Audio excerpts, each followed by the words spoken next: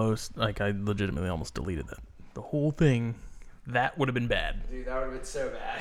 Oh, that would have been bad. Dude, I would have Good killed luck. you. Yeah, I would have felt like an idiot.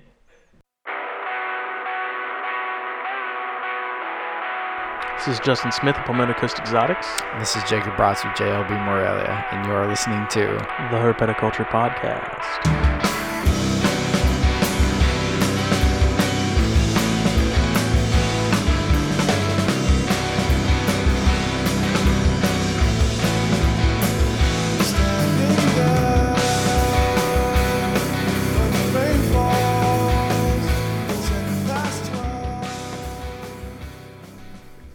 What's going on, guys? This is episode 24 of the Herpeticulture Podcast. My name is Jacob Bratz with JLB Morelia.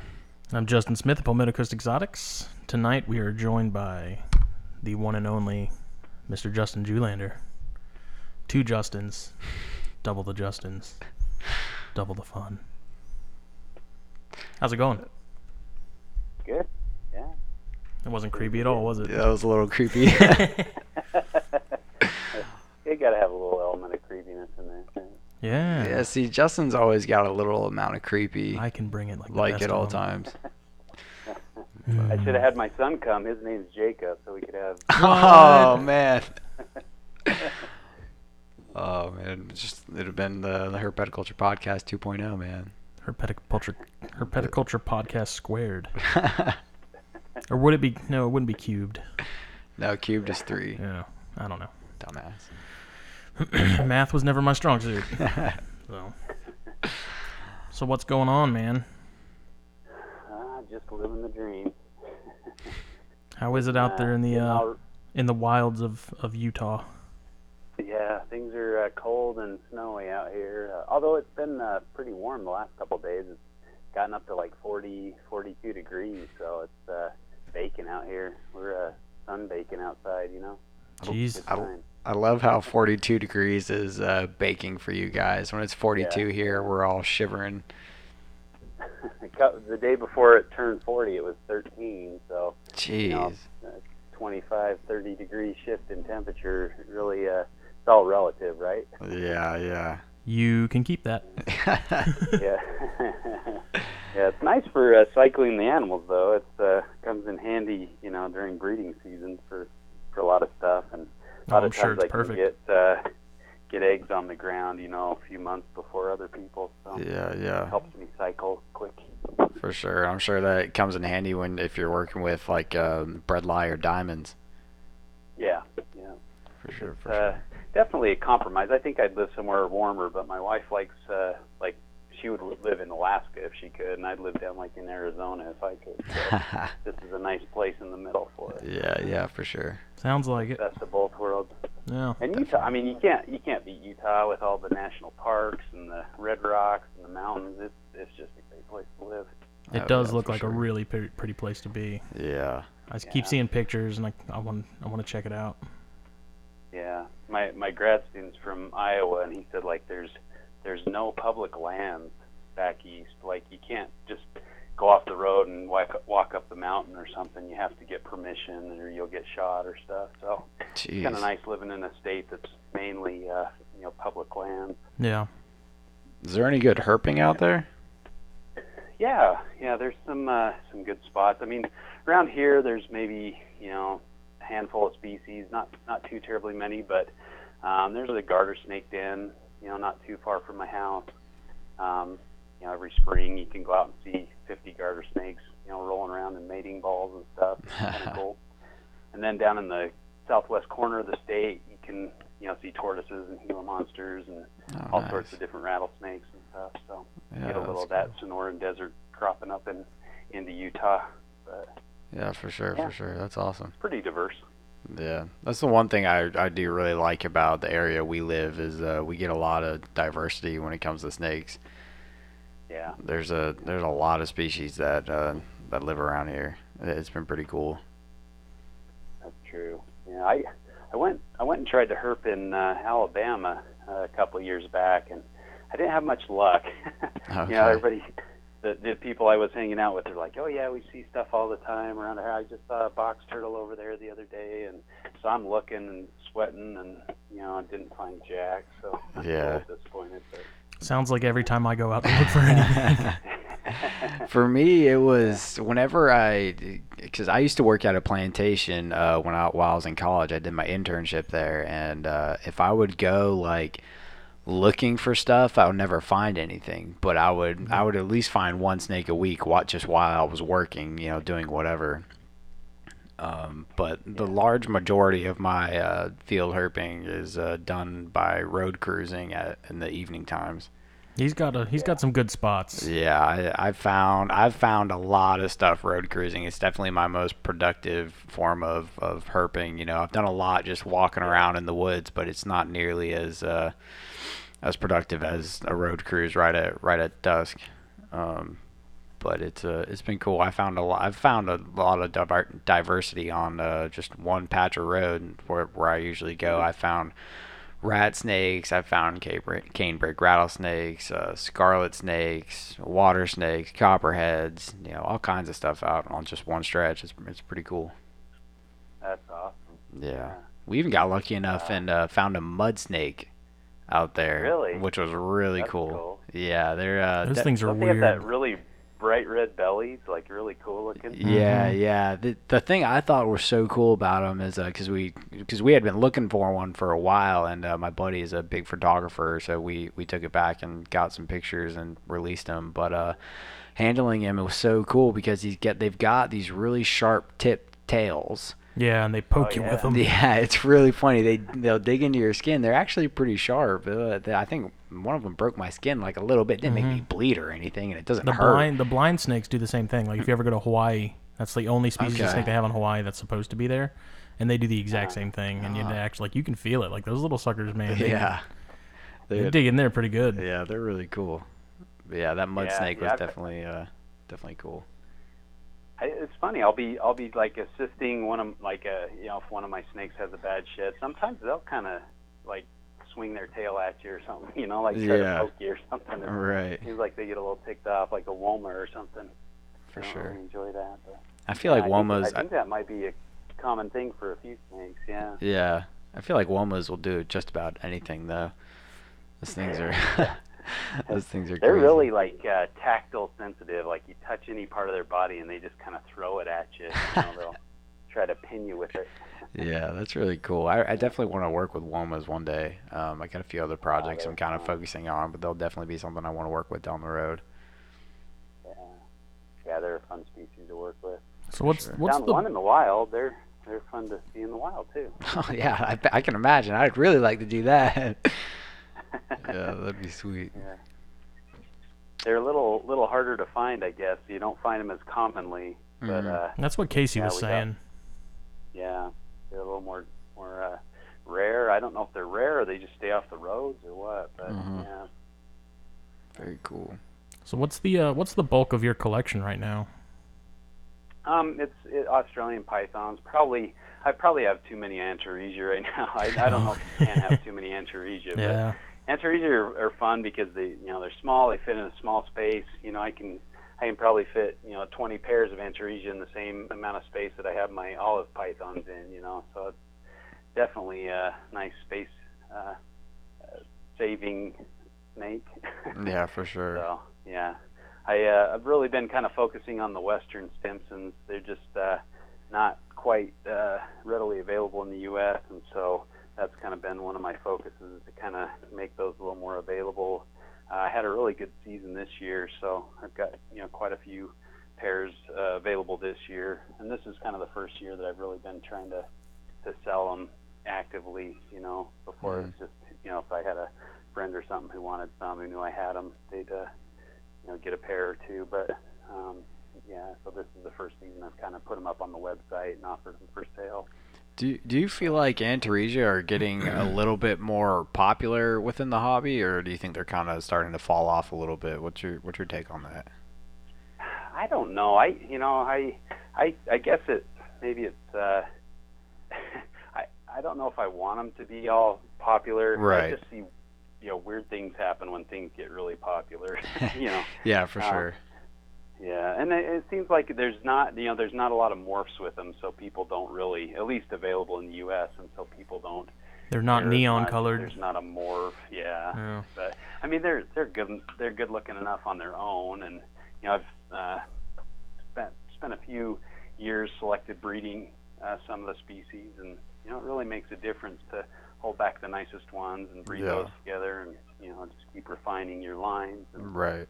got some of my eastern stems almost look like westerns. They're so nice, bright colored, and they look really good. So I kind of like the niche stuff. That's not everybody's not clamoring over it. I kind of stopped working with a lot of carpets just because there were so many people doing carpets, and you'd have to compete with 50 other guys, and it's just like, well, I don't have that time. I've got a full-time job. I got a family, and I'd rather not spend my time trying to sell, trying to market snakes. I just like to keep them. The selling them thing is just kind of a on the side thing. So Right, and that's kind of why what you just said is kind of exactly why I've honed in on popwind carpet pythons, because I feel like they were definitely the least common of the Spilota complex.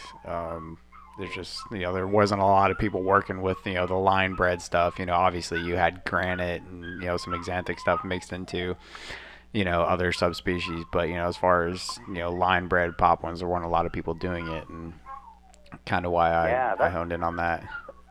That's really surprised me because I for some reason north of Australia I just kind of lose interest a little bit, but there are some really phenomenal looking Irians Irian Jais out there that are just beautiful.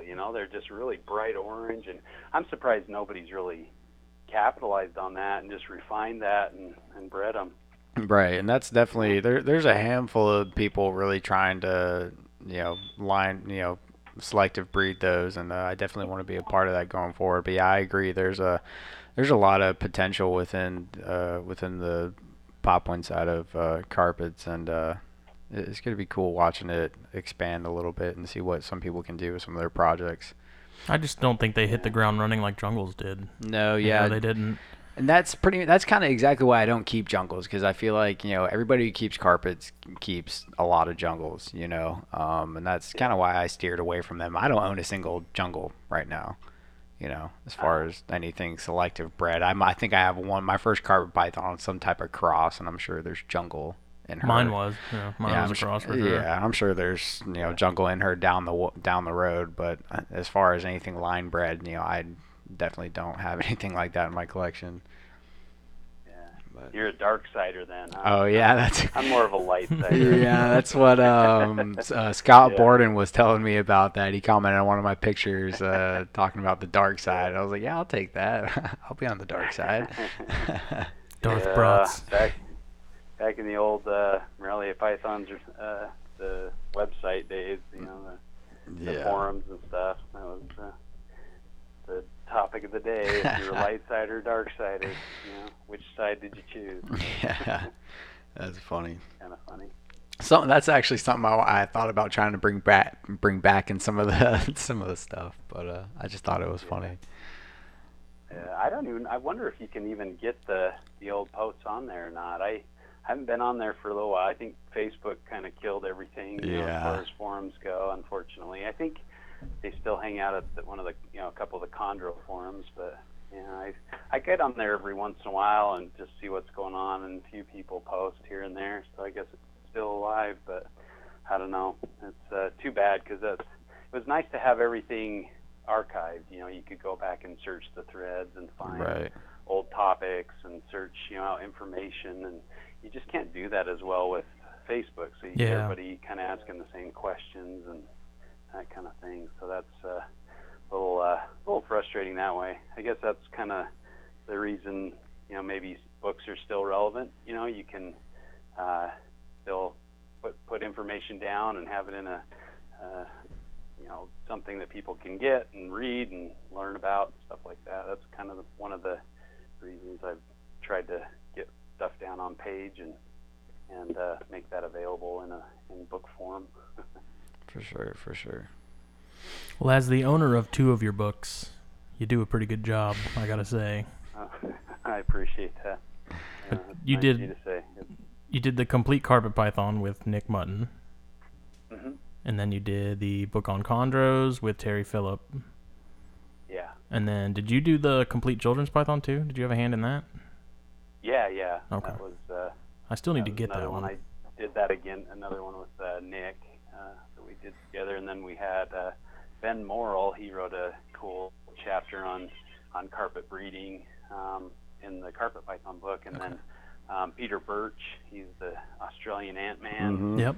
He's got the best collection of Antaresia I've ever seen. But that guy's he's a lot of fun. They're insane, man. Yeah. I've seen some of his stuff on YouTube, and Yeah. he'll make you want Antaresia if nobody else Yeah. does. His collection is just absolutely insane.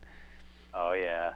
I think one of his projects is kind of one of the impetus for my selective breeding projects, because he got this locality eastern Stimson's python that he went and caught out in the middle of nowhere, maybe a decade or 2 ago, and they weren't anything special, just kind of brown and spotty and not too exciting looking. Nobody would start throwing cash at you to get that snake. Mm-hmm. But so he started breeding them and holding back the offspring, and I think it wasn't too long, maybe 2 or 3 generations, and these things were like bright yellow. He called them the like sunburst line or something like that. Mm-hmm. Just really cool looking snakes, so it really doesn't take too many generations of selective breeding to where you can see some really nice results. So I kind of he showed me, here's the first generation, here's the second generation. You just kind of see it evolve into this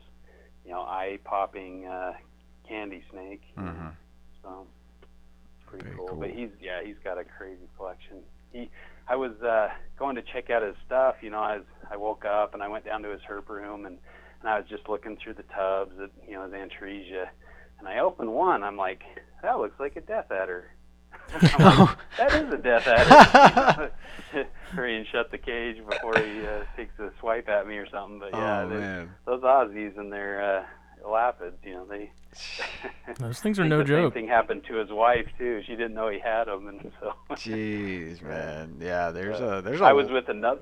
There's another guy, Steve Slark. He's up in Darwin area, and he worked at the crocodile farm. We went out and hung out with him for a day and checked out the farm, and then he took us for a barbecue of some crocodile steaks and kangaroo steaks and stuff at his house. And he had a collection, and he's showing us his snakes, and he pulls out a couple red-bellied blacks and hands them to me, and I'm just sitting here, these red-bellied black snakes crawling through my hands. I'm like, okay, did somebody get a picture, and then I'm going to give them back Yeah, to you. yeah. Put these down as quick as possible.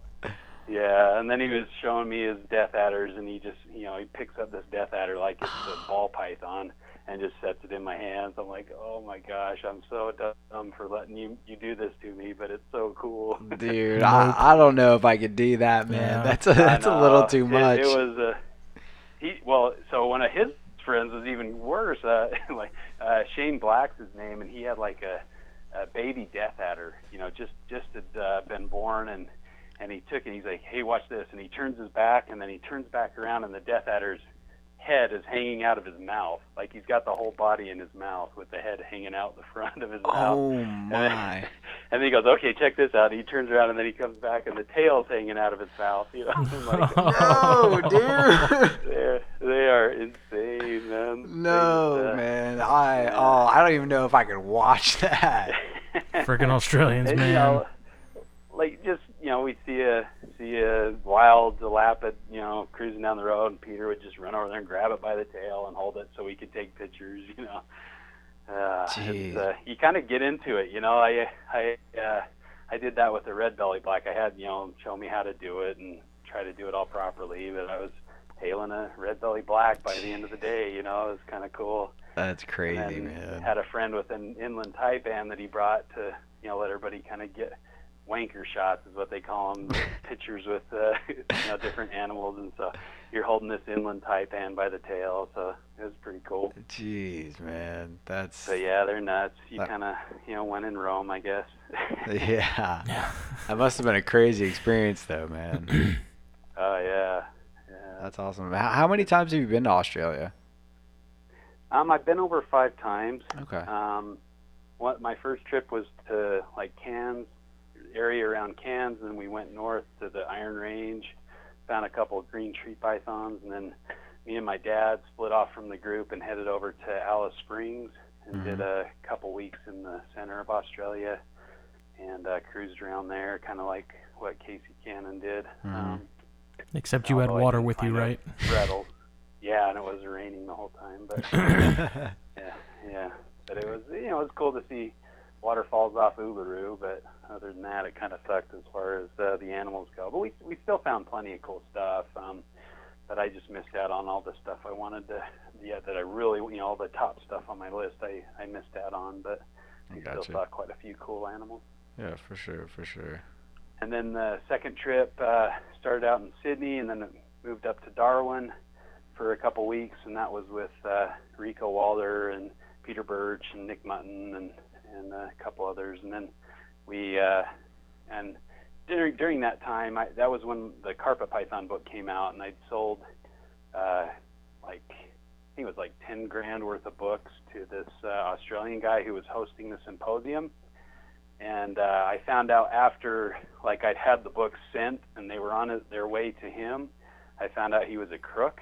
And I'm like, oh no. So I was trying my hardest the whole time to get him to pay. And then, we go up. He's like, oh yeah, no worries. Money's on its way. You should see it in your account any day now. And money never came. And all of a sudden I'm out, no books. And he accuses me of trying to swindle him. And so he's like, I'm keeping the books, and, I can't believe you tried to do that. And then he left me stranded in Darwin, so I had to buy my own plane ticket back to Sydney. And Jesus. So it was a big fiasco. But then my friends, the Kulagowski family, Troy in Denver, and Troy, they flew me up to Brisbane and took me out herping, showed me some private collections, just showed me a really nice time to have my trip end on a happy note. I mean, those guys are the cream of the crop. They're just good people. Yeah, so. It was really unfortunate, what happened with Troy and whatnot. Yeah. And that whole cancer thing. I know he was struggling with that for a while. Yeah, on our last trip. So the third and fourth trips were both to Western Australia. The first trip I went on with my wife, and then the one after that I went on with a couple buddies, Steve Sharp and Mike Fredrickson, and then we basically did the same trip both times, and fantastic stuff. Western Australia is where it's at. But then the last trip, I took my kids and we went to did a trip up the East Coast from Sydney to Cairns and back. So we went inland on the way up and then coastal on the way back, and stayed with Peter Birch and stayed with Troy and his family. And it was tough to see him suffering from the cancer stuff. And but I think he's a fighter, man. That guy's tough as nails. Yeah, so I think I can tell. He'll be all right. But sure. It's not fun to see him suffering like that. Yeah, and they're not breeding any animals anymore, are they? I think they sold most of their stuff. I think they had a few projects left, but not so many anymore. I think they were selling their albino olives last I heard. Yeah. I think that was the last one that they had. But yeah, it's really sad because Troy had about the best collection of carpets in Australia, man. Yeah, good stuff. I always loved hanging out with him. Yeah, I watched a lot of his YouTube stuff when I was first getting into carpets, and man, he was my favorite channel, man. I watched all of his stuff. He had some awesome animals, and Denver's blackheads were just absolutely insane, man. Yeah, for sure. That was crazy because you over here everybody says, oh, you got to keep them thin. You can't let them get overweight or they never breed. And I go over and I see Den's collection, and his blackheads are about as big as they can get and about as wide around as a dinner plate, and they breed every year. And I'm like, wait a second, something's off here. Maybe what I've been told isn't correct, and so I came home and started feeding mine a little more, and I've gotten slugged the last couple of years from my blackhead, so hopefully this year is the year. She's looking gravid, she's refusing food, and so hopefully she'll lay some good eggs this year. I bumped up the heat a little bit and put the male with her a little earlier because he kept laying eggs in like February, and so I'm like, I don't think I'm putting the male in there early enough or cooling him down early enough, so I started the season a little earlier for them this year, so hopefully that'll make a difference. But it'd be sure nice to hatch out some of those western blackheads. But, man, I love black-headed pythons. They're just so stinking cool. I'm hoping one day I can get my hands on some of those. I don't really get the hype. They're just they're so cool, man. I don't know how you couldn't get the hype. I don't know.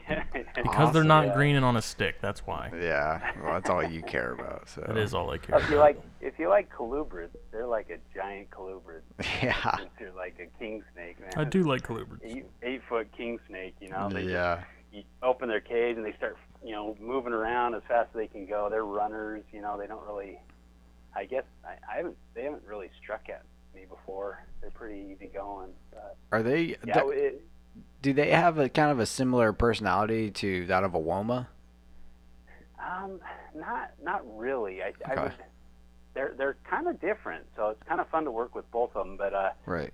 The Womas tend to be go after you, everything's food, can I eat it type mentality. And the blackheads seem to be like, did you just touch me? I'm out of here, and they still run. But yeah, okay. Once you get them out and kind of handle them, they're fine. Although, you're sitting there holding the Woma and you think everything's good, and then it just starts nosing you, and all of a sudden it grabs on and it won't ever let go. You got to plunge your hand in a bucket of water to cut off their air supply so they'll let go. And it's not a pleasant experience, but I haven't been bit by a blackhead yet, so that's probably a good thing, and hope that doesn't happen. But they're a lot of fun. For sure. Denver kind of ruined it for me as far as the blackheads go, because seeing his stuff, I'm like, oh man, that's what I want. And so it made me wait for the right opportunity before I picked up some. But I really wanted some of those black and white westerns. That was what I was hoping to get. So for sure, happy to find a pair of those after a while from that's awesome. Ryan Young. I see the occasional blackhead at some of the shows down here, but I think honestly I'm pretty sure it's the same person with one animal, and he's got it priced through the roof, and it's an adult. Interesting thing, because I think blackhead marketing is kind of a strange thing. I think there's a few people who've done really well breeding them, and they just keep that price high, and they haven't dropped the price at all. And I don't fault them for that, but I think the market, it's kind of a higher end market, and they're viewed as more of a higher level or higher difficulty of snake to keep. So people don't just rush into it, Right, they right. tend to wait a little while. So and I think, if they were produced more readily and people, it's a little easier to breed them, they might be a little cheaper and a little more ready. But I don't know. I'm excited to have the challenge of breeding them and for sure see how it goes. Are they just difficult to breed, or are they hard to house? Is their husbandry a little bit more on the advanced side, or what's that look like? There's a lot of wrestling going on. You guys are wrestling or something? No. No, are you talking to us? Oh yeah, I just hear a lot of movement. Oh no, Justin might be moving around with his mic or something. Might be. Can you hear us okay? Yeah, I can hear you now. Okay. I don't hear the wrestling anymore. Okay, cool. That's where you guys were attacking each other. But are blackheads, are they just difficult to breed, or are they a hard species to to house? What's their husbandry kind of look like? I don't have a lot of experience. I've only just have the one pair. Okay. And like I said, I've gotten slugs the last 2 years, so I'm probably not the best person to ask. But as far as keeping them, they're pretty bulletproof. They're pretty easy, at least once they get started feeding. They can be a pain in the neck to get feeding. In the wild, they're probably feed 75-80% on reptiles. Okay. They want to eat lizards coming out of the gate. I gotcha. With the captive breeding and the generations that have been produced in the U.S., I think maybe that's becoming less of an issue. Kind of like with what's done with hognose. Your Western hogs come out looking for mice almost these days instead of toads. So Right. I think it can be overcome to some extent. But yeah, they tend to hold out for rodents. They won't eat rodents right out the gate for a long time. So Jason Hood was that's on one From of the the Ground difficult- Up recently, and he breeds those, and he was talking about getting babies started on mice is just a complete nightmare. Yeah. So I think that's another thing that kind of keeps people away from them. Same with Antaresia. They want lizards when they come out, and so it's been it's a little tricky to get them feeding as well. So, but if you like them, it's worth the effort to get them feeding. And my first generation of Western Stimsons produced for the first time this year, and the F2s. I had a really good success rate with those guys. The F1s were a nightmare to get feeding on rodents. So, the more you keep them back, and the more they're produced in captivity, the better chances you have of getting them to start off the bat on rodents. Right. Just gets a little easier, but somebody's got to do the difficult legwork, I guess. Yeah, for sure. There's a lot of cool species. I mean, that Big Book of Snakes, O'Shea's book. Yeah. That thing's incredible. It was is. really kind of eye-opening to see how many species are out there that eat reptiles. Like there's a ton of different snakes that eat lizards, and that's like their specialty. So I think we're limited in a lot of ways as reptile keepers because we like lizards too, and we don't want to feed them to snakes. And so you don't want to go out and get a bunch of feeder lizards or something. So Right. you try to force them to eat what you want them to eat. And I think some of the innovations with the Reptilynx or the different scents and things like that, or tricks you can use to get stuff started, like the colubrid community is well versed in, makes it a little easier. But it still is a little bit of a challenge. Yeah, that's one thing I have with people who want to get into stuff like Smith. I'm gonna use last names here since we got two Justins. Smith, Asian vine snakes are lizard eaters, right? So that's my thing with a lot of something people if they jump into something like that, like, oh, it's cool, it's not too expensive, I'm gonna get it. Yeah, it's $20. It looks awesome. Right, Yeah. and then they're gonna go the cheap way out, then go outside and catch some anoles to try and feed it. If they hear it eats lizards, it'll either A, not eat any mice, or B, they're gonna go out and just grab whatever they can, and that's gonna cause so many other problems, past, Parasite City. Exactly, plucking something out of the wild, but people won't think twice about it, because they're just some redneck who thought the snake was cool, and they're gonna feed it whatever they can find outside, and it's people don't realize there's a reason that snake is cheap, and there's a reason they're everywhere, and there's a reason no one's breeding them. Yes. And vine snakes are the prime example of that. Yes, absolutely. Yeah. It's just, unfortunate because they are cool animals. Yeah. I thought a little bit about that, like with parasites and reptiles. It seems like most reptiles, especially reptiles that eat other reptiles, have a pretty good parasite load. That's a common thing, and it seems like, at least, being a virologist, you think about this, like a parasite or a disease-causing organism that's really aggressive and just wipes you out, it's not going to last long. It's going to kind of flash in the pan. Ebola, we can control Ebola outbreaks because you just have to isolate patients from other people, and then Ebola is not going to spread. Whereas things like, I studied Zika, and Zika spread like crazy across, the South America, Central America, Caribbean, because it doesn't cause a very severe disease. 80% of the cases don't even know they have Zika, and so it can spread pretty readily. It doesn't kill you. There's probably less than a 0.01% mortality rate with Zika, and so it's really kind of a safe disease. You'll feel like crap for a couple weeks, and then you're back good, and your body basically clears the virus for the most part. It can hide out in certain tissues in some instances, but I wonder if parasite loads in reptiles are similar, where they can in the wild they can have a reasonable parasite load, and it's just when they come into captivity and they get stressed that becomes an imbalance, and they can get overtaken. Right. I've wondered about ticks too, just especially seeing that picture. I don't know if you guys saw that with the carpet python that had like 500 ticks on it. Yeah, I saw that. The poor thing was just covered. And there's got to be something that's going on with, why that animal had such a huge tick load, and why, I'm trying to think what would result in that. I feel like they said something about that animal had some type of injury that I believe it had something that caused it to not be as healthy, and it kind of became prone to like less resistant. It was some.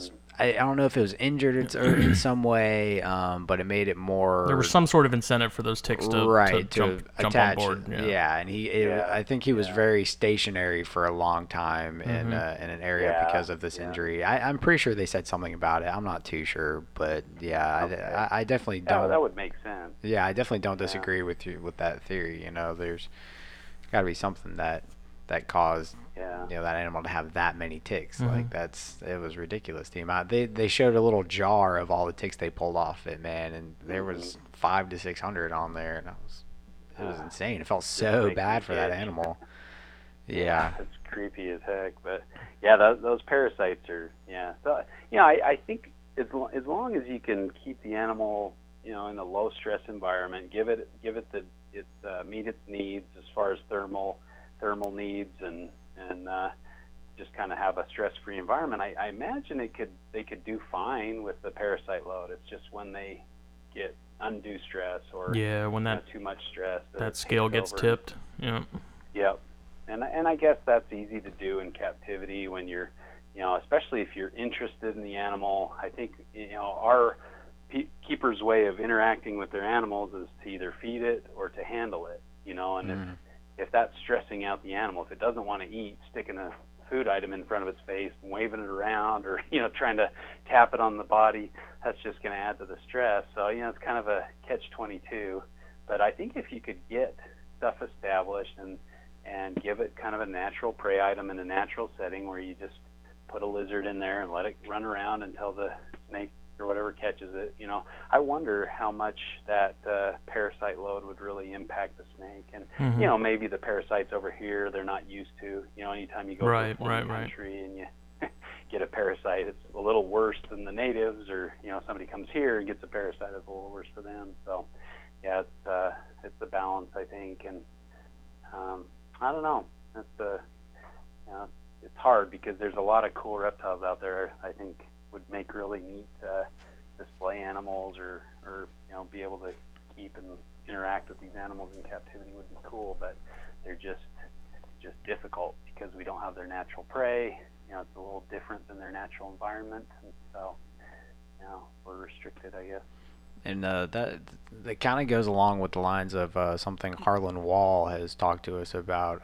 With in captivity, snakes aren't exposed to certain types of bacteria that they're exposed to in the wild, and when they're brought here, taking things from outside will expose them to not natural bacteria that they would be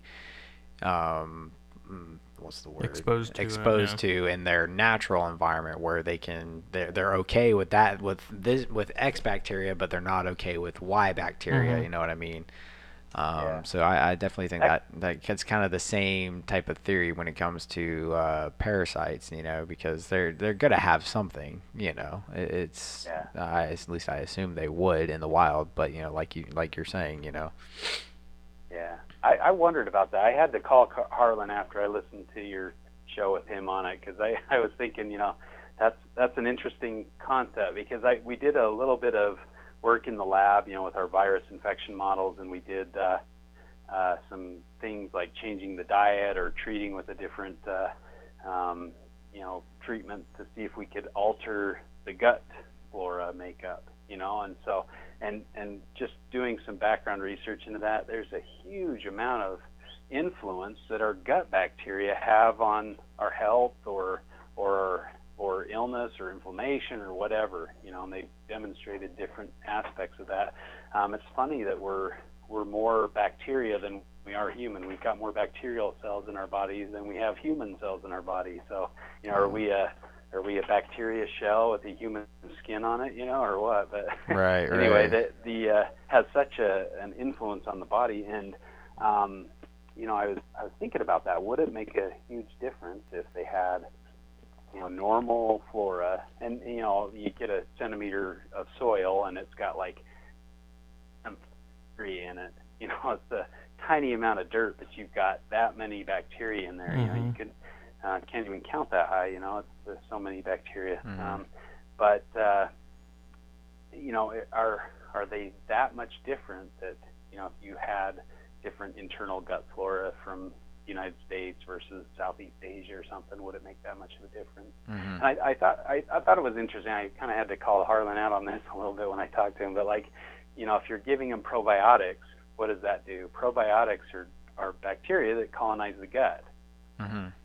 I don't think he was getting probiotics from Southeast Asia or Indonesia or New Guinea or something to colonize his animals' guts with. So in the same sentence of that we can't keep them naturalistic because we don't have those bacteria from their region, or we have novel bacteria that they're not used to. Well, a probiotic would be the same thing, right? Mm-hmm. So well, yeah, that wouldn't be a bacteria from their region. So, and I wondered too if gut flora, that you find in commonly available probiotics like the lactobacillus or something like that, if that would be something that would work in a reptile. Right, if it's even beneficial for them in the first place. Yeah, there was a little trick to kind of get that was going around the Morelia Pythons forums that was trying, you'd feed your picky hatchlings that weren't starting, that didn't want to eat, you'd give them a shot of yogurt, squirt some yogurt into their mouth and kind of work it down their throat or whatever, and people were reporting, I'm having great success, now that I've done that, my snake started eating, and it kind of was like a way to kickstart their digestive tract or something, or get them, something in their gut and get them to eat. And you're thinking, well, some milk-based product, is that what but it seemed to work. Mm-hmm. I tried it with some Antaresia, and they all ended up not doing so well. So I stopped trying that trick on, at least with Antaresia. But and maybe it was a little late in the game when I tried it. They were already picky for several months and had to be assist fed. So maybe it was the timing was off. I don't know. Mm-hmm. That's the tricky thing with so many things in herpetoculture is you've got an idea or almost like an old wives' tale that's just kind of passed around, and they say, this is how you have to do it, or this is how it is, and then nobody questions that. They just go along with it until somebody says, hey, wait a second, why are we doing this? What is this? What is the point of this? I kind of learned that from Terry Phillips, where I thought green tree pythons were only for experts. He's like, they're the easiest snake to keep, and I'm like, well, I live in the desert. I'd have to spray them 24 hours. Like, I never spray mine. I live in South Dakota, and it's very similar climate to where you're at. And I'm like, oh, okay, that makes a big difference. I'll give them a try, and so that kind of thing. It's just that mentality, and it goes back to when they were spraying every day just to keep them alive, because they'd been on a boat for 2 months, getting over to America in the good old days, and they were just trying to put them on life support. Right. You wouldn't keep a toddler in an ICU just to keep them going, when they're healthy already. So it's kind of akin to that, I guess. But but that got established. No, chondros need to be sprayed daily, and if you don't do that, then they're going to die.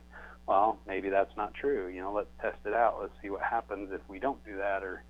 And there's some risk in that. So I can understand why people don't want to challenge those notions. And some are tried and true.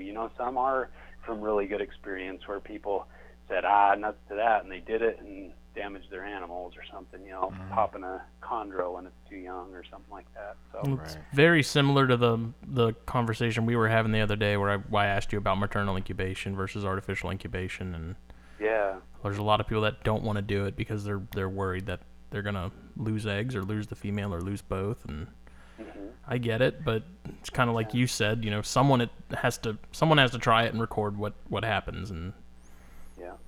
And if you do it, and you have great success, then maybe you're paving the way for new things to happen, or more improvements to occur. But if you never risk it, then you never know.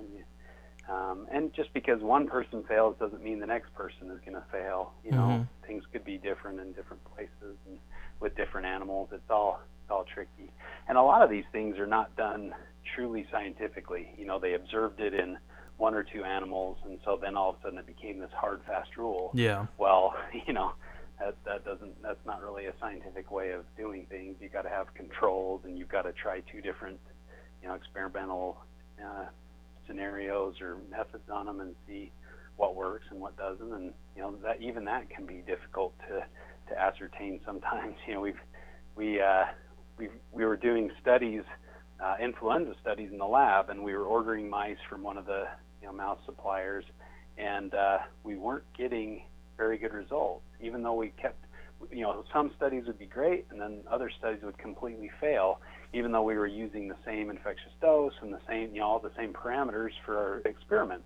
And so we were like, how do we figure out how to stop this? How to stop studies from failing? And so we called the supplier, and it turns out, that they had been supplying mice from two different facilities, the same strain of mice. And when they'd come from the one facility, the studies would fail. But when they came from the other facility, the studies would be fine. And so, we won't order from that facility. But what's causing that? And they did a little study between. I can't remember if it was that same animal supplier or a different one, but they looked at two different facilities that had been, they had colonies of the same mouse strain in each facility, one on the East Coast and one on the West Coast, and they found 50,000 genetic changes in the genome between the two facilities. Wow. 50,000, differences in their genome, and 50,000 out of however many. Yeah, that's a drop in the bucket, kind of compared. Yeah. But how many base pairs does it take to cause a mutation? Still not a small number. Exactly. Yeah. So it's kind of an interesting thing to think about. When you separate something from its population, is it still that same thing? You're changing it in certain ways, and in captivity, I always like to kind of be the devil's advocate on this for the the purists or whatever. They'd say, oh, we want to keep our lines pure, and you would say, well, as soon as you took them out, as soon as they left Australia, they aren't pure anymore because you moved them to a different continent. You've put them in a box, and you've told them who they can breed with, and that kind of thing. So, are they really a jungle carpet anymore? Or it's kind of a like a little funny to think about, I guess. Right. It messes with your mind, but I don't know. Interesting things to think about for sure. Now that's a rabbit hole I want to kind of jump down, and this might go a ways, but like in the complete carpet python, there was some talk of jungles and coastals not being separate subspecies. Mm-hmm. And what's your take on that? Because I kind of get it, but at the same time, I'm kind of like, I don't know that I necessarily buy that. Like at one point, maybe, but. Well, I think what did it for me was going to Australia and seeing carpets in different areas. If you go and you know that, okay, in this area I can find a coastal, and if I drive 20 minutes down the road, I'll find a jungle. They can interbreed with each other. And my theory was, if you took a litter of coastals, you got let's say you got 2 or 3 litters or clutches of coastals, and you put half of the babies, 30 babies in a dark, deep rainforest area, and you took the other 30 babies and you put them out on the grasslands, with the eucalyptus forest or something, and then you put them in a pen so you could kind of monitor them, and they kind of had natural predators and all that kind of thing. Well, you come back in 30 years, what are they going to look like?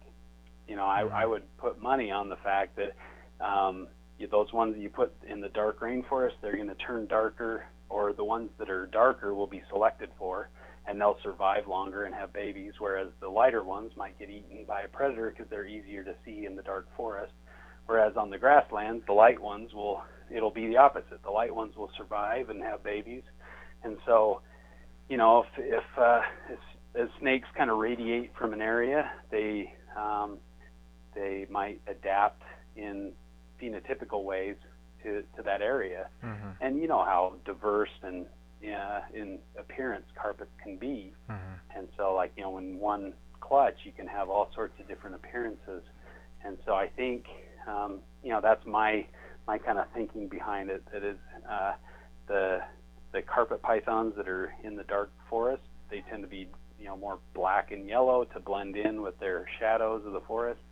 Whereas the ones that are out in the grasslands or the eucalyptus forest, where the grasses are more brownish colored, they're going to tend to be a little more brown. And really, I don't think there's a really sound scientific basis for jungles and coastals separated on the, based on genetic studies that have been done.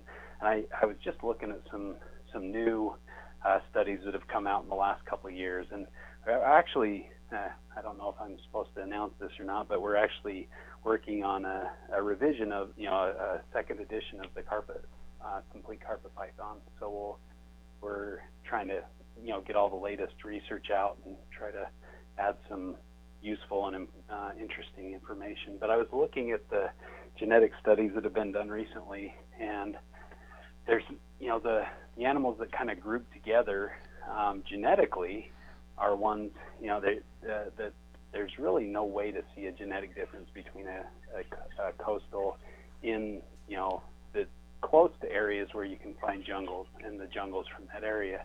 But if you go up, up the Cape, up to the tip of the Cape York Peninsula, those ones kind of align more closely with the Irian-Jayas or Papuans, whatever you want to call them. Mm-hmm. You guys didn't jump on my back when I called them Irian-Jayas. No, because they're always going to be Irian-Jayas to me. I don't care what people say. I personally don't care. I respond to either or.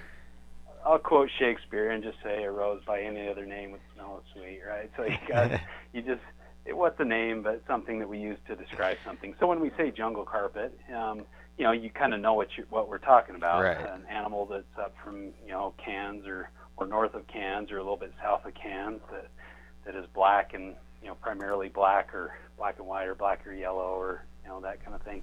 Whereas when you say coastal, you think of something near Brisbane or something like that. But in reality, there's a gradation that kind of goes up and down the East Coast. And some areas you might have natural barriers for that gene flow to occur.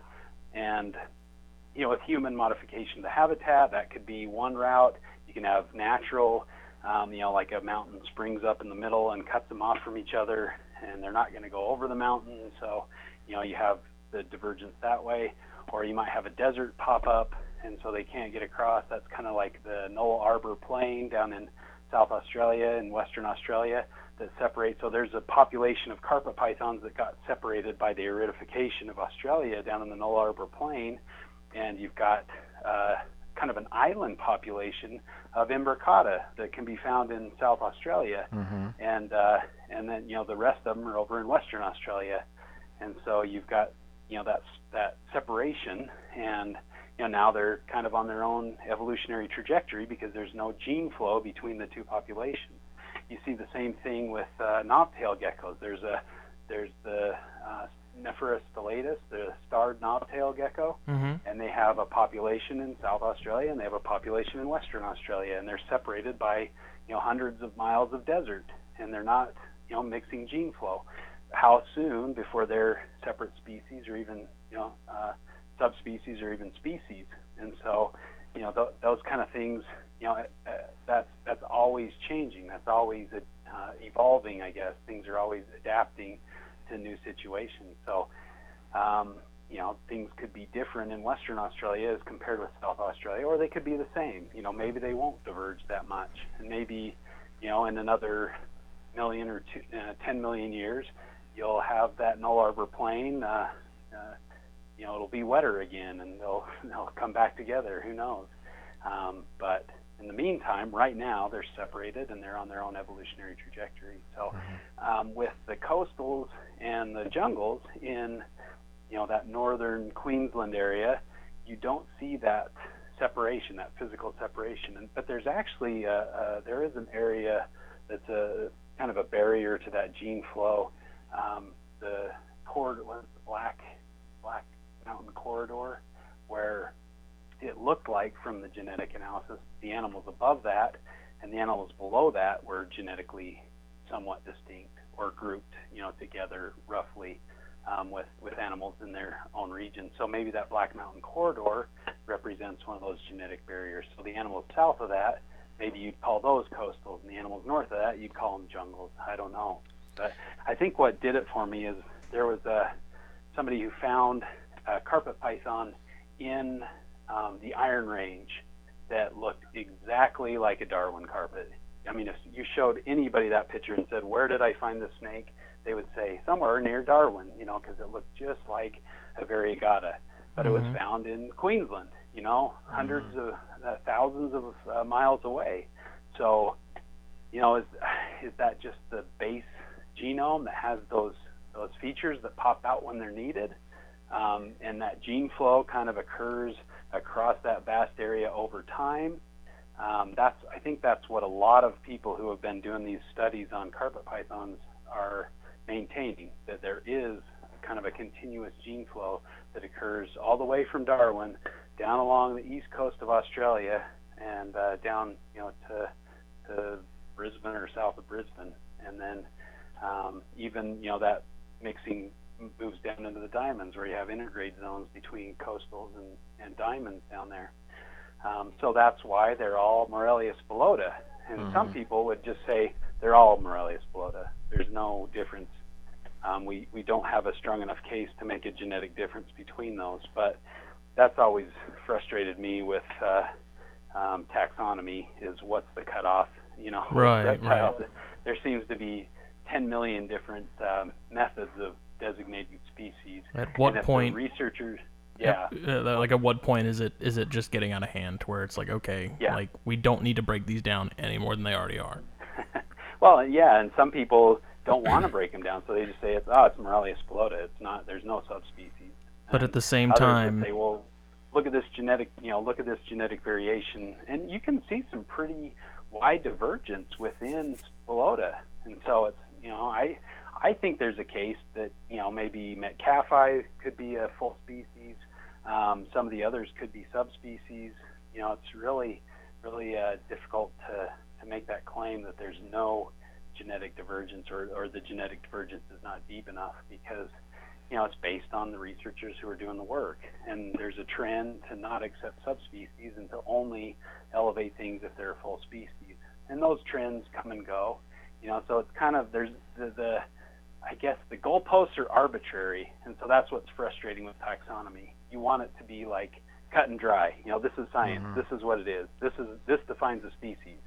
But the species concept has evolved and is very complex, and I don't pretend to understand it. So it just frustrates somebody with a little brain like mine to understand it. So it's hard to work with when you hear these ideas of what's a species and what's not a species, or that subspecies don't exist. Now, what I kind of tend to favor, what I like, is locality specific.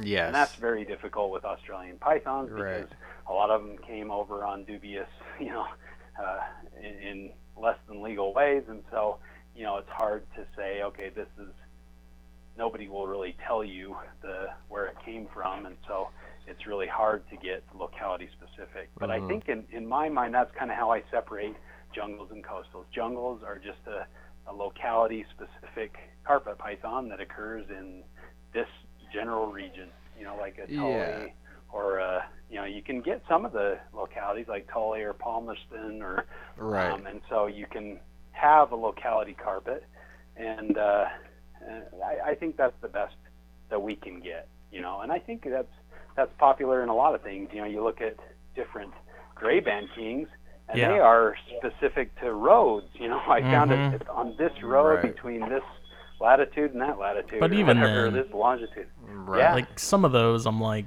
get out of here. Like I see them, and I'm like, you guys are literally like, they just it's looked at with such a hardcore microscope Right. with that whole Oh, thing, yeah. and it's like, give me a break. Yeah, Some you of can- it, like I love gray bands. Yeah. But some of them just like you can put Highway 278 or whatever, and it's like I don't know where that is. Like even if you give it to me on the map, it's a nice gray band, you know. Yeah, and you can even look at that, within corn snakes, specifically even from Beaufort County, there. No, different. No, I'm saying it. Talk about my corns like I'm that. talking Brats. good about your corn. Shut up for a second and let me finish. God, like the variation between corn snakes here is like you can't tell me there's not going to be a locality difference because if you go from everybody's heard of an Okatee corn snake. I thought you were about to start No, I'm talking. I love corn snakes, man. Everybody knows about Okatee corn snakes. The Okatee corn snakes were caught in our area. You find Okatee corn snakes here. But you go to the other side to some of the islands like Ladies Island or St. Helena, and the corn snakes look completely different. That's one of my little pet projects is local corns. I got a few wild caughts that I'm gonna be playing with. Yeah, and the variations that you can find, on the plantation I used to work at, on the same stretch of road, I found a corn that was extremely red and had very, very solid defined blacks down its back, and it was a beautiful corn. But on the same stretch I found one that was, you almost couldn't see a pattern within it. It was just orange with a very light colored banding, and they're completely different, but I found them in the same general area on the same piece of property. But then you switch over to the other side of Beaufort and out to the islands, because I was on one side, and then you go out to the islands, which are on the complete other side, and the corn snakes. That's just genetic isolation. You still get so much variance within them, and you can't. That's they're still all corn snakes. They're not genetically different, but it's a new subspecies, and I'm localities. Oh my God! Pantherophis guttatus brat's eye. Brat's eye. Oh man. Yeah. So I think that's common wherever you go. There's going to be some variability depending on different factors within the area they live in, and so really that's the best we can get is locality specifics, and so who cares what the scientists call them? They don't answer to a name.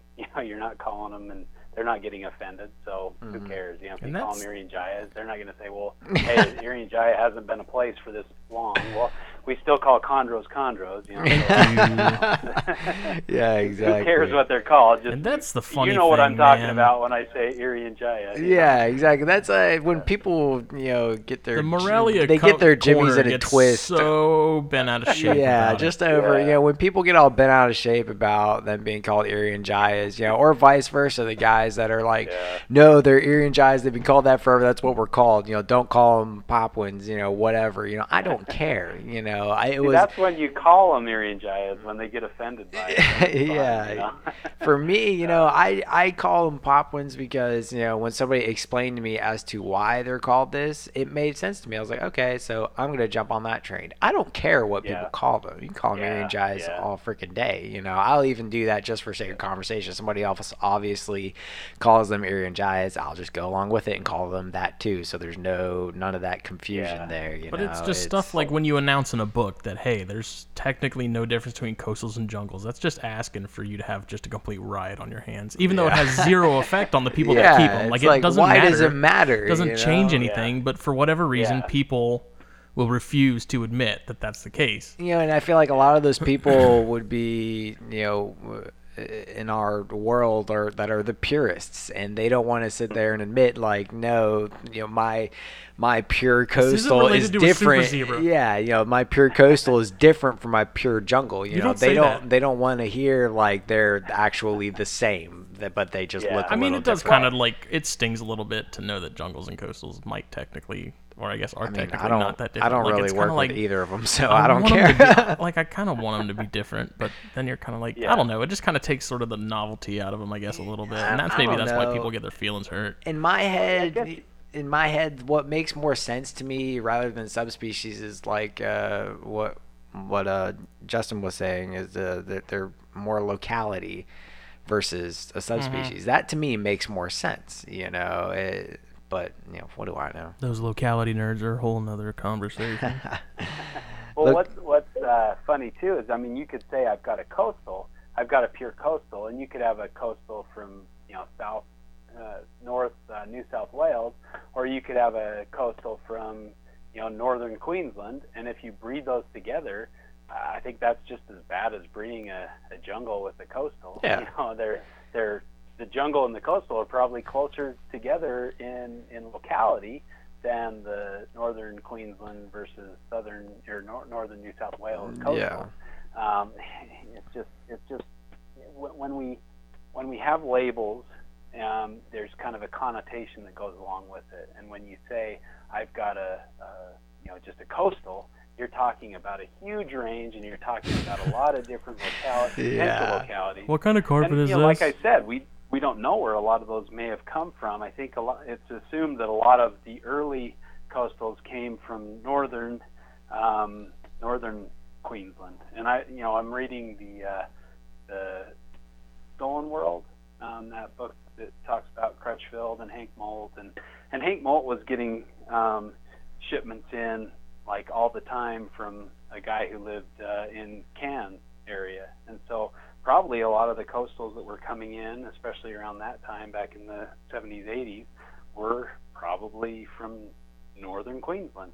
And so, the jungles and coastals that were coming in probably weren't too far apart from where they were collected. And so, you probably have a more genetically solid breeding if you bred some of those old lineage coastals with a jungle than you would if you bred a Brisbane locality coastal with a northern coastal. Right. So I don't know. It's funny to think about it. It is kind of fun to get a rise out of people when you talk about that stuff. But I mean, again, we're working with snakes in boxes. Nobody's going to take these animals that we're producing and release them into the wild. Yeah, no. That's kind of silly to think we are maintaining some pure genetic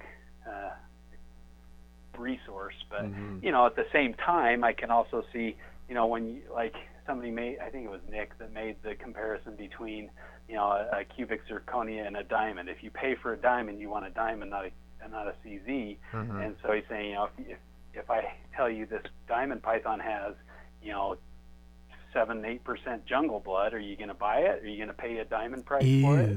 Probably not. Right. So, but I guess we just want to know what we're getting, and that's the tricky thing, is because a lot of times we can't know what we have. There are some people who really dedicate a lot of effort to finding out exactly where they came from and who brought them in and where they were originally collected from, and if they can't get that information, then they don't buy those animals. And I respect that. Why not? If that's the way you want to go, that's fine. I've also seen some of the most insane, beautiful looking carpet pythons that are complete, mutt crosses with every subspecies in them.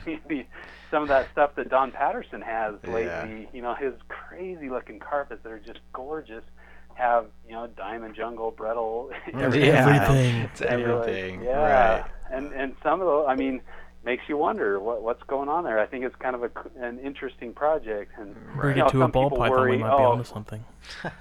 Yeah, some people worry, if we praise that or think that's cool, then everybody's going to start doing that, and pretty soon we won't be able to know what we have. Right. And, that's a reasonable argument. There's always going to be a small chunk of guys that try that are the purists. That's never going to change. Because, and me personally, when I first started getting into carpets, I wasn't, I didn't care as much. But as I started to learn more, I kind of started to like the idea of, the pure, lines of stuff. And as I learned that that's, it's so easy to come by, that's another reason why I kind of dipped into the popcorn world, because, you can still get farm hatched babies, and imported animals. So, there's no questions about those. There's no question about the purity behind, something that came straight off a farm. That's another reason that I personally kind of dove into the popcorn world. Yeah. But Although I would say those farms have just about everything under the sun sometimes. Yeah. At least, I don't know. Who was it? It was like Forrest Fanning went to like Indonesia and went to a reptile show, and there's guys walking around with parentes and like all these. Jeez. crazy Oh, that was illegal- Moleria. Yeah. What's that? Malaysia? I think that was Dan Moleria. I think did that. Oh yeah. He did the same thing, but I think both Forrest and I think Barczyk, they went together and did one of those shows. And yeah, Dan was judging a competition, and yes, I think that was probably the same place or a similar situation. But yeah, they don't have a lot of enforcement of wildlife laws over there, and so you can walk down the street with your parenti and nobody's going to hassle you. You know, they're not going to try to, the government's not going to try to take it away. But if you did that here, you'd probably be questioned, and you could be in a lot of trouble and get a fine or even jail time these days. So, you know, maybe at the farms, who knows? Maybe they've got a more from Australia, and they think, let's just throw these two together. Okay. You're ruining it I for need him. you to stop right now because I'm going to go home and sell everything I have.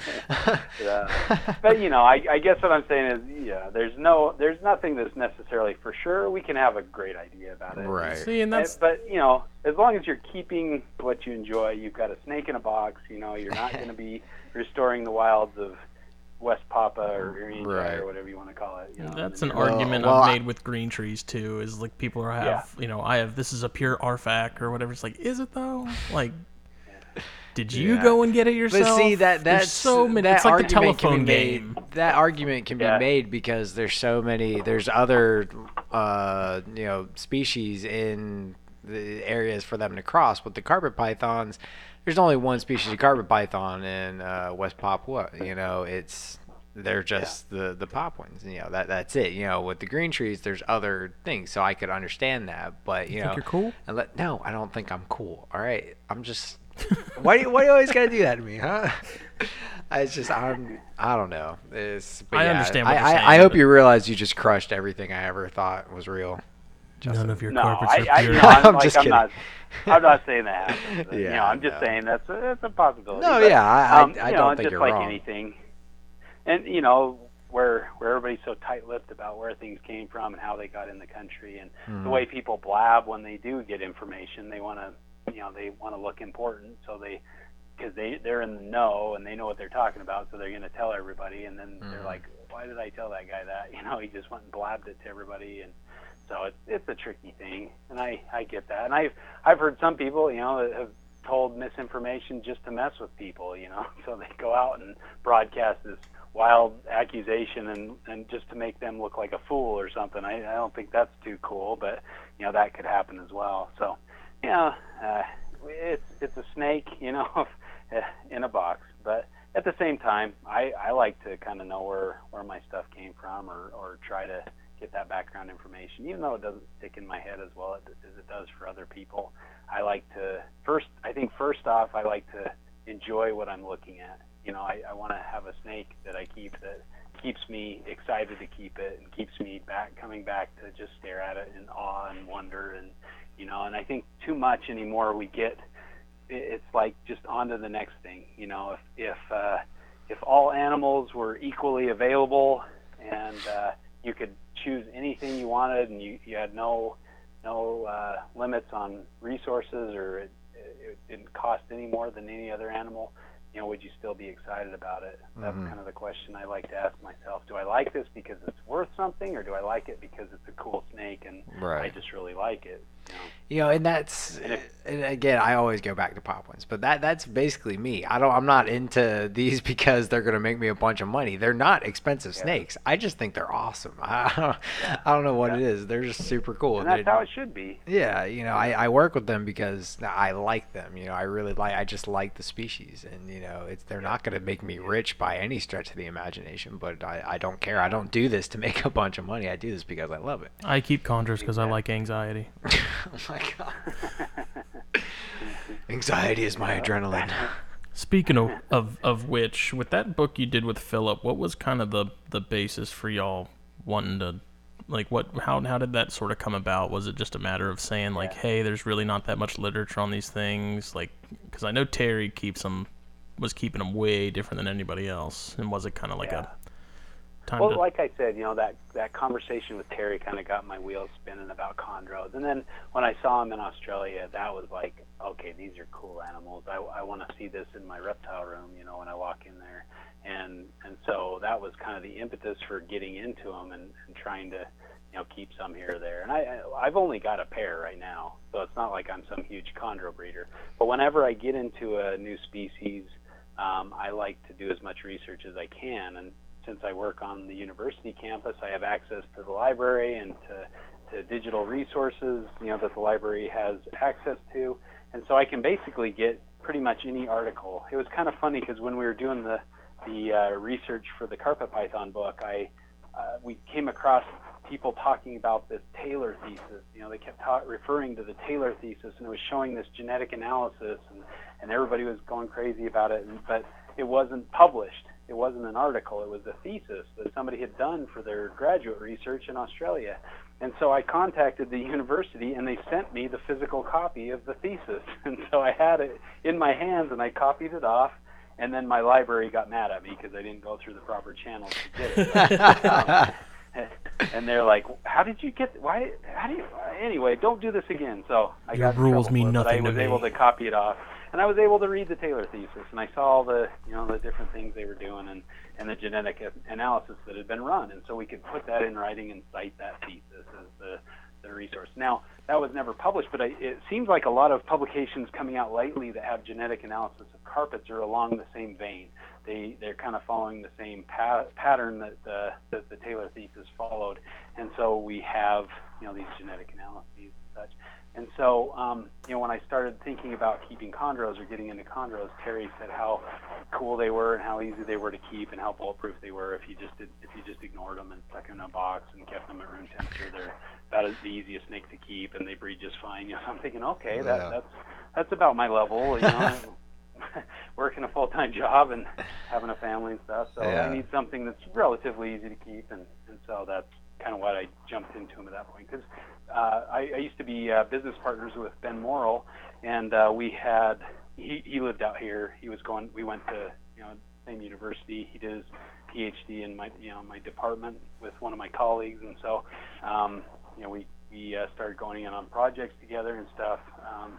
We met after I started graduate school up at Utah State, and he was working on his undergrad, and so we're still great friends, but we've since split the business. But and he's moved on. I think he just keeps ball pythons now. I think he was just keeping carpets to humor me. I don't know. But he's a great guy, really smart, just knows his stuff. But so he was a lot of fun to hang out with. But he got a green tree python, and he was keeping it like they said to keep.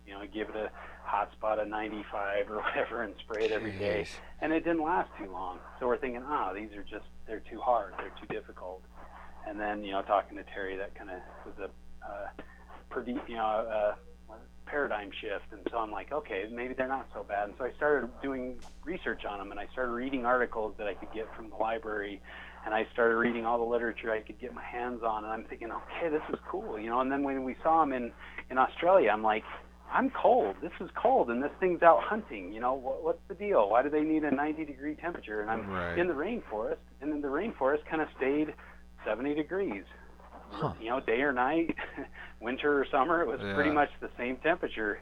I mean, Iron Range is a little more variable than some of the climates in New Guinea, but I'm thinking, okay, everybody's saying to keep them at 90 degrees, and I saw the ones in the wild. I'm like, these are small snakes. They're like an Antaresia. They're not like a carpet python, but all the ones I see in captivity are like a carpet python size. And so I'm thinking, there's a disconnect here. So I wanted to get that literature that had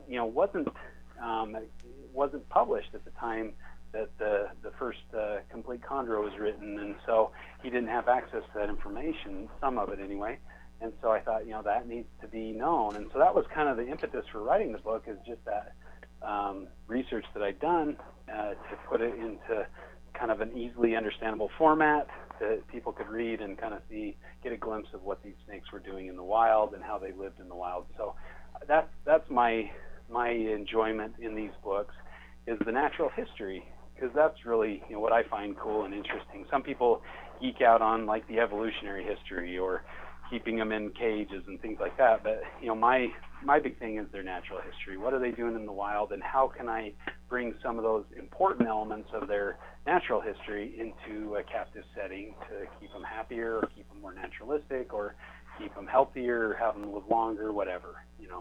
Now, live longer. Nature is cruel. Things die very quickly sometimes in nature, and very gruesomely in nature. So maybe some aspects of nature we don't want in our cages. And I thought one of my favorite examples that Terry gave, he was giving a talk, and he was talking about prairie rattlesnakes. He's like, we keep prairie rattlesnakes at the reptile gardens, and they live in a habitat that gets 12 inches of snow during part of the year. He's like, I don't shovel 12 inches of snow into my cage.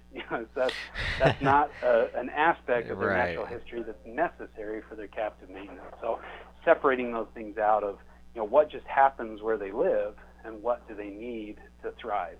That's kind of the idea.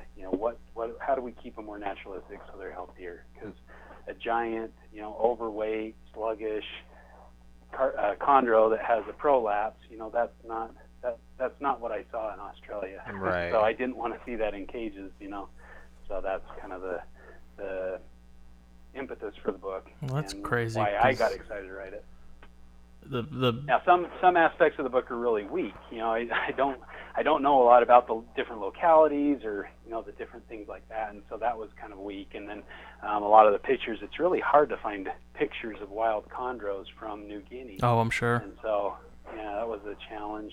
And a lot of the pictures are from Australian, or stuff that Rico took pictures of at the farm. So that was the complaint I've heard. Like, I've seen all these pictures. Why do I want that wasn't my problem at all. I thought the book was awesome. Paradigm shift was actually the word I used to the statement I used to describe that to people that were asking me about it. Because it just completely blew my mind, man. I was like reading it, and I was like, this goes against like everything you read about these things. Yeah, it's insane. That's the big thing is, people need to know this. When we pass these things along, we say, oh, this is how it needs to be kept. And what's that based on? Somebody's idea. Like, we all thought they ate birds because they live in the trees, and they're green, so they must have to blend in with the leaves so they can catch birds.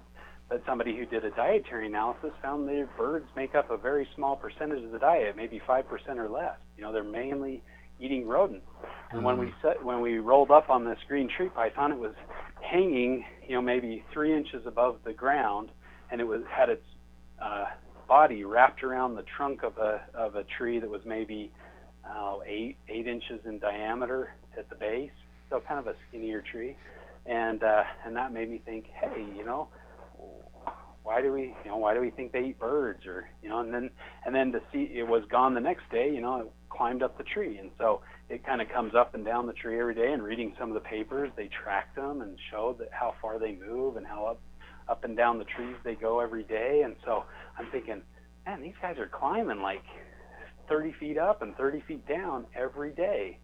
That's a lot of exercise. Right. And now, we have these sitting in our cages, on a horizontal branch, and they have really nothing to do. And I've heard some accounts, like, if they're hungry, they'll move all over. They'll do circles around the cages, and so it's kind of interesting. So I thought, that's something we probably ought to have in our captive environment too, a way for them to move up and down, to move around, to get some exercise. Ryan Young, he was talking about how, his move all around the cage, and somebody was saying, well, your cage isn't tall enough. And he's like, hey, if they're moving, on a 4-foot cage that's 4 foot horizontally, is that a ton of difference? If they're moving all that way, kind of doing laps around the cage, they're getting some exercise. It's better than putting them in a taller cage that has less area for them to move around in, or that has 2 little sticks, that are vertically oriented. Right. So in my cage, I try to give them a vertical, perch, so they can climb up and down a vertical perch as well as a horizontal perch. So, and they'll use it. I wait till they come down to the bottom and show that behavior before I throw in a mouse or something. That book as a whole just made me really think about just how little do we actually look at this kind of information for anything we keep. Yeah. You know, are we even for something simple as, you know, ball pythons, leopard geckos, whatever? Like, are we really taking a look at this kind of information that people are getting and applying it, or are we just sticking with what's been regurgitated from Reptiles Magazine since, you know, 1995 or whatever? Yeah, It's like this is right. how much are we missing out on because of that? Yeah, we tend to be tear sheet people, right? I was really shocked. I think it was in either the Barker's book or there was a publication that Ben cited in his doctoral dissertation that talked about ball pythons, that they climb. The males will climb up trees. Like they're almost considered arboreal, you know, especially when they're younger. They do a lot of climbing. And, you know, there's some idea that maybe they're kind of niche partitioning where the males will go up trees looking for nestlings or, you know, different things up in the trees, whereas the females are down on the ground so they don't compete with each other. You know, different ideas like that is just cool. But would you ever give your ball python like a tree to climb up in its cage? Probably not, you know, but maybe we should be. Honestly, that's something I thought about. This was kind of a joke, but Justin got me a ball python for Christmas. As just you know, we call him our mascot for Spurgeon. the podcast.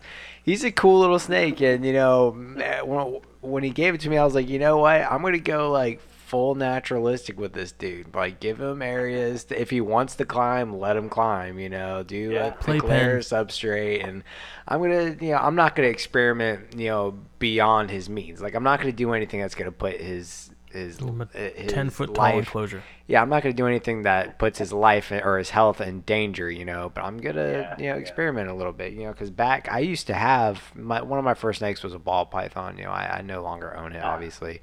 But I had him at an adult phase. I had him in a 3x18x18 enclosure, and I'll be damned if he didn't use every inch of that thing.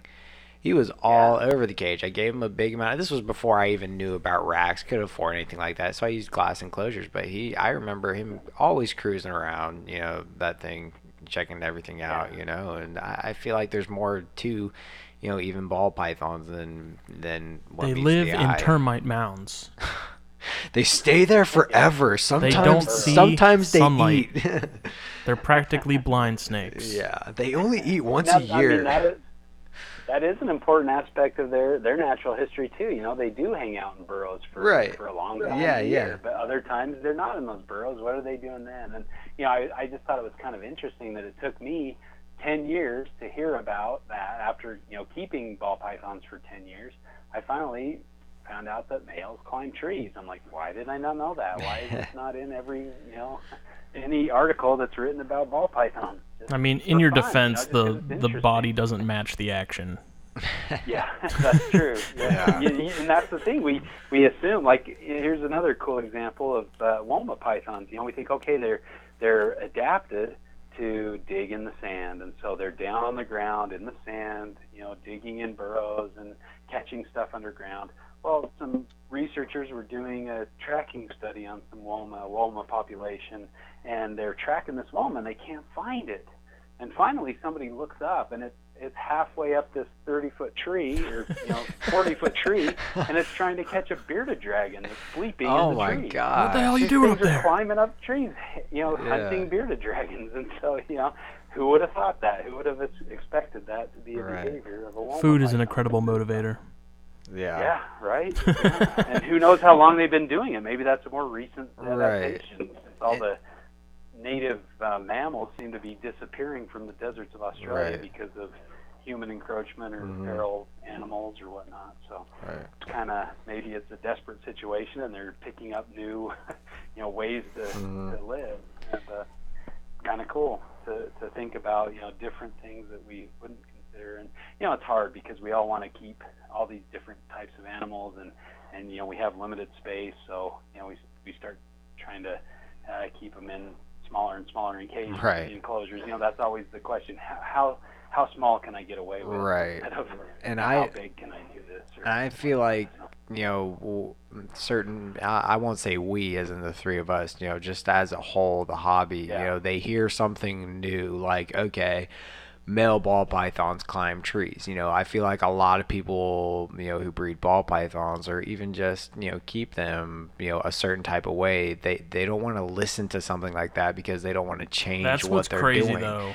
And Like, this book came out, and then there were still guys in the chondro community that were like, no, I'm going to stick with Maxwell's. Exactly. I'm going to stick with Maxwell's book. Exactly. A lot of people, they get stuck in their ways and they don't want to change what they're doing, even though you look at, their natural, environment and they're acting a certain kind of way, then, you can't argue that. You can't argue what you see, but they hear these facts and they say, nah, I've been doing what I've been doing for long enough, Like, and these studies are coming from people, though, that don't. They're not coming from people that keep green trees. Right. The people that actually did the field work and stuff. Yeah, exactly. They don't have, any skin in that game. They're just like, this is what we found. But people still think that there's some sort of like ulterior motive or something that's just like, really? It's like, no, we're trying to help. And that's one thing I've been trying to do with Popwins. One thing I do is watch a lot of the weather from West Papua, and one thing I've started doing is keep my ambient temperature slightly warmer and my hot side slightly cooler, because from what I'm noticing in the weather patterns there, because I keep track of it, it's basically the same day in and day out. They have a slight drop at night, and then it heats back up during the day, and it doesn't get insanely hot. Some people keep, their carpets right at 90 degrees. I really prefer around 86 to 88. I really don't go for high temperatures, and I keep my ambience around 77, 78-ish. And and two, you consider these are usually nocturnal animals, so you want to be looking at the nighttime lows rather than the daytime highs for your temperature guidance. Yeah. Exactly. So. Even funnier is the fact that this book, the Green Tree Python book, actually made keeping them easier. Exactly. Than Maxwell's book did. And everybody did. Like, nobody we're now wants telling to... you don't have to keep them crazy hot. Yeah. We're now telling you don't have to feed them really all that much at all. Right. And now we're telling you don't have to mist them constantly. Like, and people are still like, nope. Nope. It's not true. But I would say too, like, if we can. They can be kept probably, there's probably a million ways to keep them. Right. And, in nature, they only breed probably every third or fourth year. So, if you're looking to keep them naturalistically, that's probably not a concern. Oh, I need to produce the heck out of these things. But if you're like a commercial breeder that needs to produce a clutch a year, it's not good for business. To feed your families, then you might keep them a little differently. You might keep them a little hotter. You might get them a little bigger, feed them a little more, or whatever. But you, at the same time, you might not get the longevity either. So maybe you're 38 clutches, and then your female burns out and dies. Then you've got a dead female rather than a female that produces every second or third year, and she produces 12 eggs. But she lives 15 years and produces that whole time. There's a trade-off, and there's different ways to keep them. I mean, our domestication of animals, I think people just kind of move towards that. That's kind of our MO as humans, is to domesticate animals and to make their breeding like a formula. We want to find out exactly how much we need to put into them to get the maximum output, and and that's been done with feed animals for millennia. So we that's just what's in us, what's in our nature, I guess, is how to figure out how to make these things domesticated, how to make it easier for ourselves or make a formula.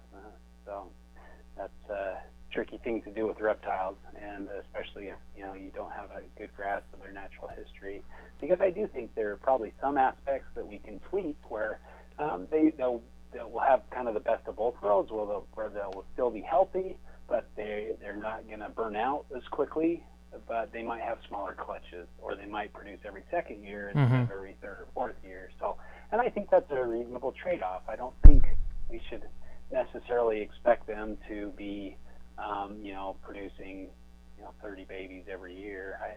That might be a little too far afield of their natural history, but I don't know. I think about, Frank Reedes. I don't know if you're familiar with him and his work with monitor lizards, but he came on the scene and started breeding monitor lizards and showing that they could have multiple clutches a year, 5 or 6 clutches a year of eggs, and he was just producing these things out the wazoo, and pretty soon, everybody's adopting this way of keeping monitors. They need a 150-degree hotspot. He went to Australia and looked at them and saw what they were doing and saw their food resources and saw all these things firsthand. And then he came back and implemented what he learned in the wild into his captive animals. And instead of, he produced a lot more than anybody had ever produced, and kind of revolutionized or caused the paradigm shift in the monitor keeping world. And he's a character. A lot of people had a hard time with his personality because he's definitely an animal person, not a people person. But, he does know his animals. I got to go visit him kind of in his heyday back in the late 90s, and he took us out in the field, and he's like, look under that rock. And I look under the rock, and there's like 2 Gila monsters there.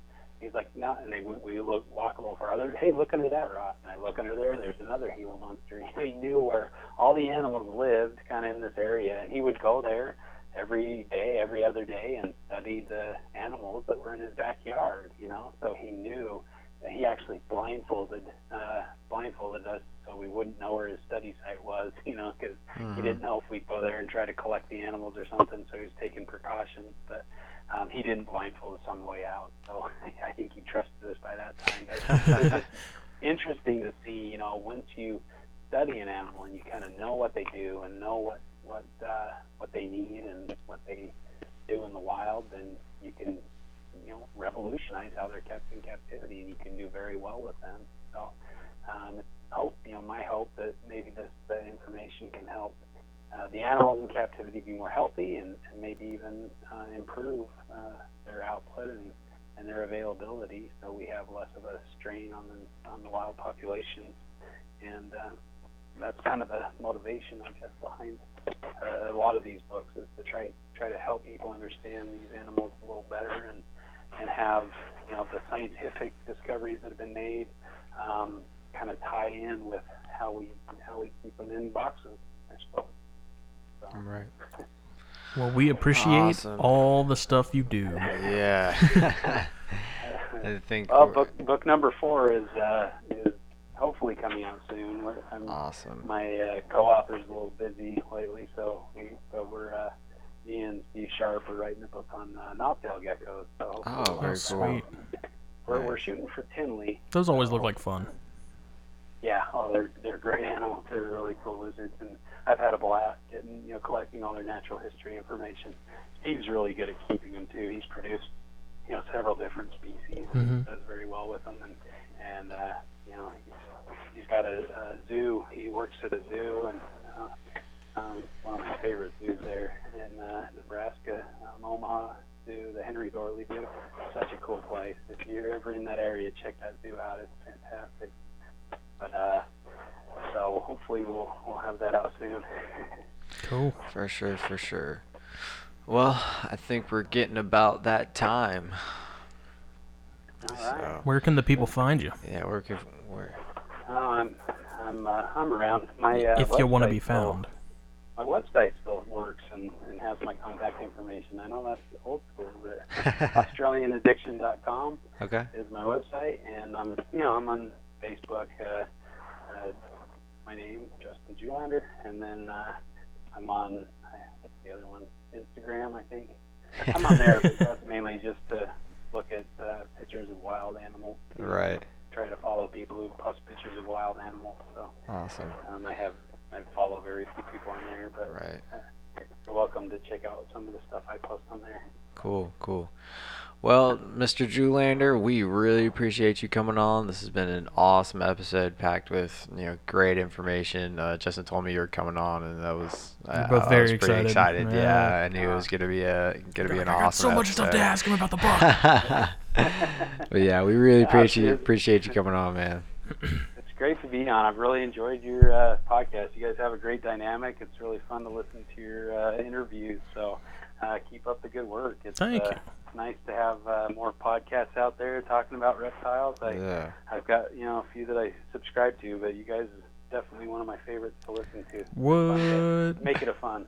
So That's awesome. That's awesome. We Yeah, really keep it up. appreciate it. Yeah, lately we've been getting, people just saying stuff on Yeah. Instagram, Facebook. The support has been overwhelming, and We haven't had a single message of people saying we suck, so we must be No. doing something right. Yeah, but yeah, we keep it going. we really Keep it going. appreciate your support.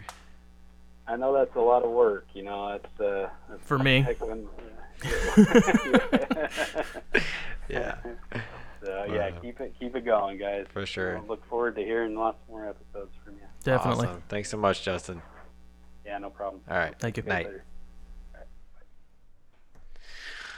Oh, what an episode, man! That was packed full. We could of keep good going. stuff, like man. we could have kept going, man. It's just getting we late. never I'm always like an hour and a half is gonna be plenty. Yeah, And then we get to hour and a half and I'm like, I still have questions to ask. maybe It's we like, should change. crap. Do you only work till 8 on Thursdays, right?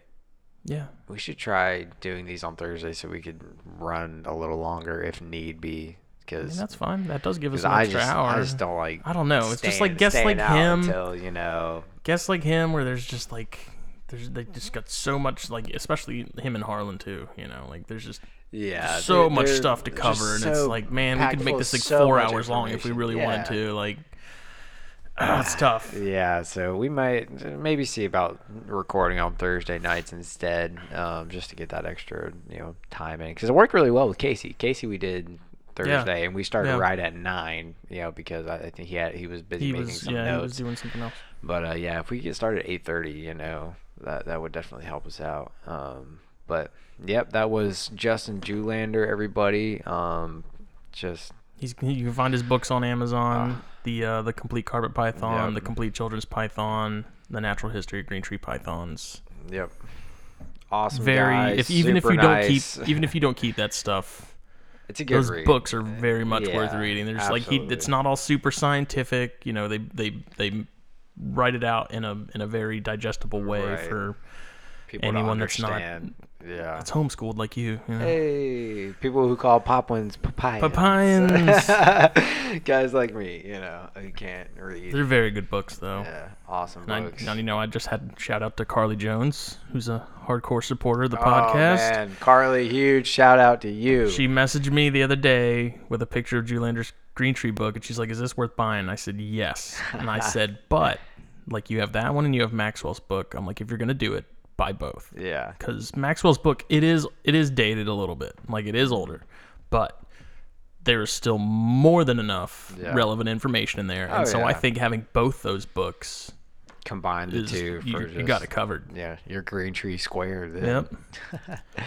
I mean, that's really the only two books we Yeah. have on them, so we don't have much to go by. But episode 24.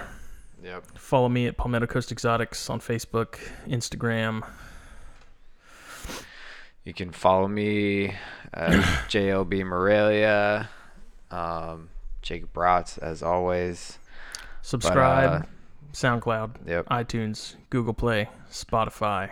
Follow us on Facebook All that good stuff. at the Herpetoculture Podcast. Yep. But just real quick, guys, I just want to throw in a quick note. Southeast Carpet Fest.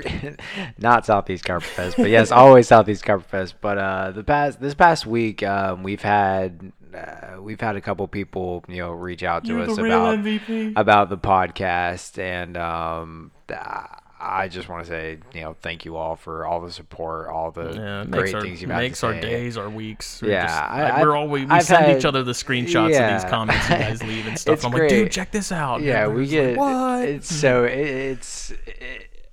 it's great. We must be man. doing something right. Yeah, and honestly, I don't really care what it is we're doing, but we're gonna keep doing it because you guys, it's been awesome. It's been honestly overwhelming the people who have come out and said that they love the show.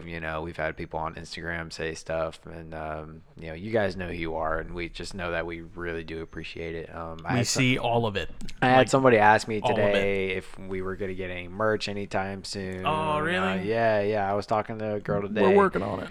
I was talking to a girl today, and she's interested in her first carpet python or her first snake, and she wants it to be a carpet python because of listening to the show. I spent a while today talking to her. Another convert. Yeah, exactly. So That's awesome. We love to hear it, guys. So any comments you want to give us, please don't hesitate. Even tell us where we can improve. Yeah, tell us. What do you want to hear? We're not gonna. What don't you like about our show? If there's anything. Mouth breathing, probably. Mouth breathing, nose breathing, all that good breathing. stuff. I'm still trying to work out the kinks as far as the fine tuning of the mixer and trying to get it to be not so sensitive. But this new mic is the effing bomb, dude. Yeah, it's pretty nice. My voice sounds so very buttery clear and silky. Buttery and silky. Oh yeah. Oh yeah. Call me butter because I'm on a roll.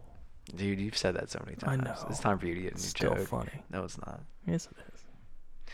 Anyways. Episode 24. Episode 24, Herpetoculture Podcast. Justin Smith. Jacob Bratz. Justin Julander. Bye.